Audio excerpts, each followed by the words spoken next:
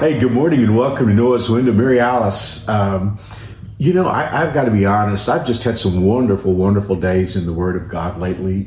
And there are times when I'm reading Scripture and it's like a phrase.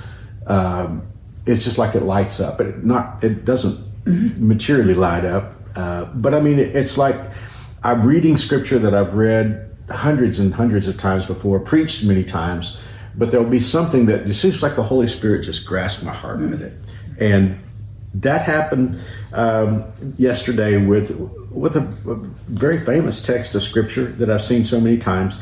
It has to do with the rapture. And I think given the darkness of our times and the signs of the times, we look more forward to the rapture than ever before. Every day. Yeah. Yes.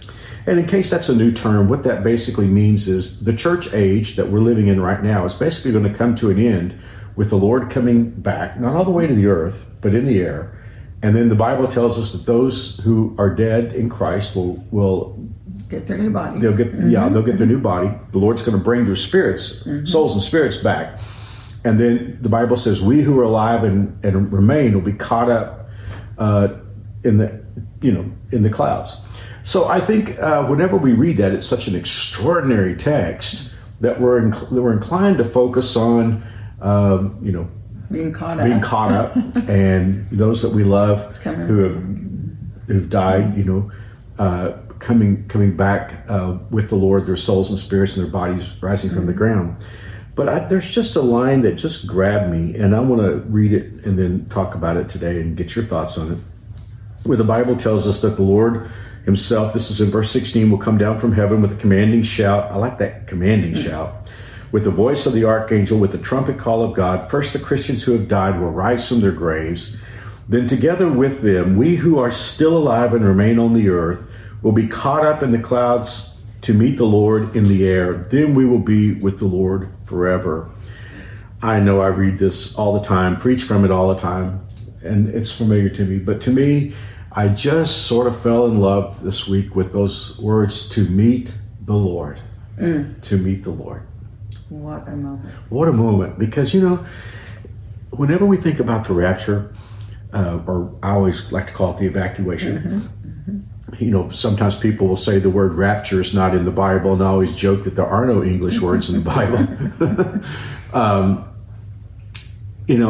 We focus on being away from the troubled world that we're in right now, all of our sorrows and pain being over, looking forward to the rule of Jesus on the earth. But I just thought about that wonderful rendezvous where for the first time we get to meet Him. We will get to meet the Lord. To meet the Lord. What does that say to you? I mean, for me, I've just been buzzing about that the last few days. What a moment. Yeah. What a moment. To think about, we've heard His name. I'm about to start a Christmas series, and as many years as I've been at New Spring, I don't even know how many Christmas series that is, and always thinking about His birth, and Easter, we think about His crucifixion and resurrection. We pray in His name. Every time I pray a prayer, I pray it in Jesus' name. We talk about Him all the time, but what will it be like to meet Him in the air? I mean, this instant rendezvous that we have. And I just think, what a blessing, what a joy will it be to meet the Lord. You just think of the most high-profile person in your existence that you think, if I could just meet them. Yeah. And there's just no comparison. We get to meet the Lord personally in that moment.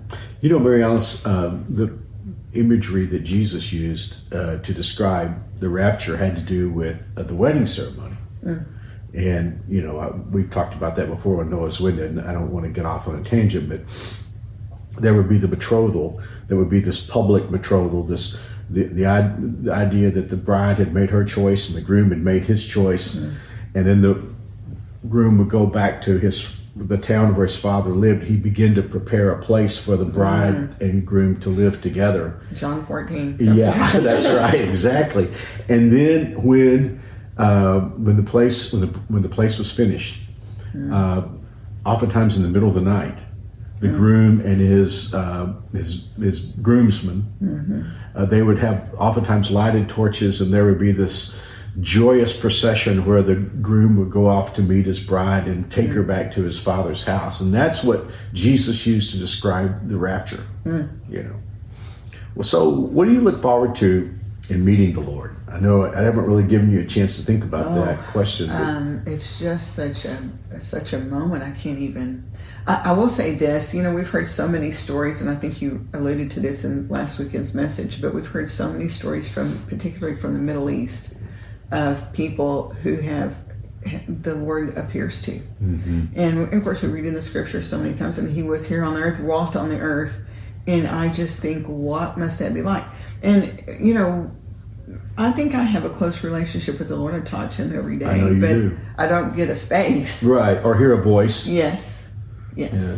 But I just think about the people that met Him on the earth and how different they were. Think about the Samaritan woman, what it was like for her to meet the Lord, or the thief on the cross to meet the Lord, or the disciples, on the road after the resurrection, and Jesus prevented them from recognizing Him at first. Oh, like the disciples on the road to Emmaus. Yeah. Or I think about blind Bartimaeus. I mean, the world looked different after he met Jesus. Oh, wow.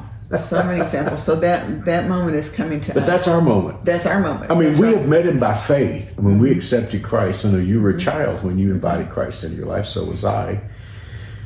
But we've done that by faith. You think about Thomas, where the Lord said, Thomas, you believe because you've seen. And He said, blessed are those who have not seen and yet believe. That's us. That's us. That's us. Well, That's right. I've just been all over this the last couple of days to think about that expression, to meet the Lord. I'm looking forward to the rapture, and I'm looking forward to seeing my loved ones again. I'm looking forward to saying all our troubles are over. Yes. Because that will be the case. Our troubles will be over when that trumpet sounds.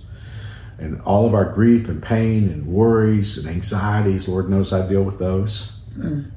It's all over. And I love it on that verse because when it talks about meeting the Lord in the air, then it says we will be with Him forever. That nothing will ever separate us. Yeah, that's the beginning of forever. Yeah, and I think one of the reasons why that's meaningful, we understand the ins and outs to some degree of what's going to happen next, because we're going to be with the Lord for 7 years. That's during the tribulations going on down the earth. I could. This Noah's window is going to be way too long if I keep thinking. How many times, Marianne, have we taken off in an airplane from Eisenhower and it's stormy?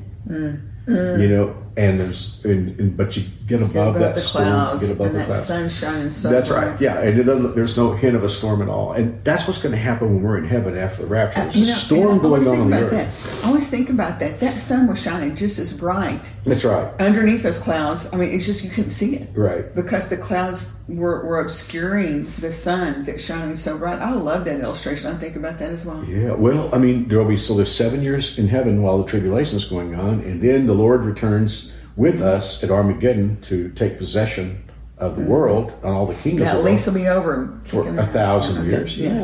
Yeah. And then He's going to turn all the kingdoms back over to God the Father, and then we're going to have eternity. But all that aside, the Lord just says, or the Word of God just says, we're going to be with the Lord. Forever. All the things that happen, nothing's going to change that one aspect. And if I want to be somewhere, if you want to describe where I want to be when all that's going on, I want to be with the Lord. Wherever He is. Yeah. Wherever He is. It's an old story that preachers used to tell when I was a kid. Growing up, I was asking a real little child where his home was, and he said, home is where mommy is. And I think home is where Jesus is. And people ask me so often, what do you think heaven's going to be like? Well, it's going to be awesome, I know that. But the important thing is that Jesus is there, and we're with Him. Absolutely. Yeah. Well, it's an old song we used to sing. You and I sing this in a trio years ago. Jesus will be what makes it heaven for me. That's good. That's right. To meet the Lord. To meet the Lord. To meet the Lord. In the air. Marianne, let's pray for us. I'll try. You got me in. Okay, so let's pray. Oh, Father, what a joyous moment just to even think about and anticipate that time when we get to meet You. And thank You for that to look forward to. And I pray You'd encourage our hearts And as you instructed us to encourage one another, that moment's coming. Yes. It's as sure as the world being created by you. And we just thank you for what you've done. Thank you for your love. Thank you for loving us enough to give us this message to cling to and to look forward to. And we do look forward to that moment. And Father, in the meantime, while we're still here as your representatives, and while we're still here shining a light in this dark world, help us to remember that our job right now is to bring as many people with us as we can. And that with you working through us, not that we have that power in our flesh, but please work through us, Father. Yes, Lord. To bring many to you, to join us in that absolutely fantastic, indescribable moment when we get to meet you in the air. Thank you for all these things. Father, I just pray for each and every person, each and every family, those that are watching and listening today.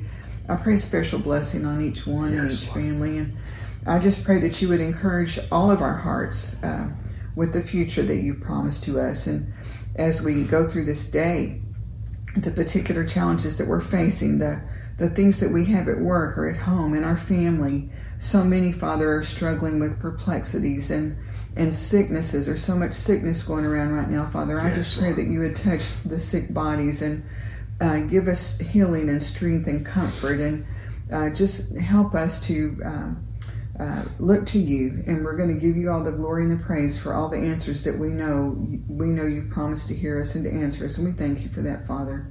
And we ask all these things in Jesus' name. Amen. Amen. Well, thank you for joining us on Noah's Window today. If you want to just take a look at that scripture on your own today and be blessed by it, it's 1 Thessalonians chapter 4, really kind of starts about verse 13 and goes to the end of the chapter and verse 18. But that line that we love so much is in verse 17. So, and that's another passage. Memorize it if you. I love memorizing that. Yes. It's worth it. It's something you'll want to repeat to yourself over and over. That's right. So thank you for joining us today. That's right. On Noah's Window. We'll look forward to seeing you here again. We'll see you tomorrow. God bless. God bless. See you soon.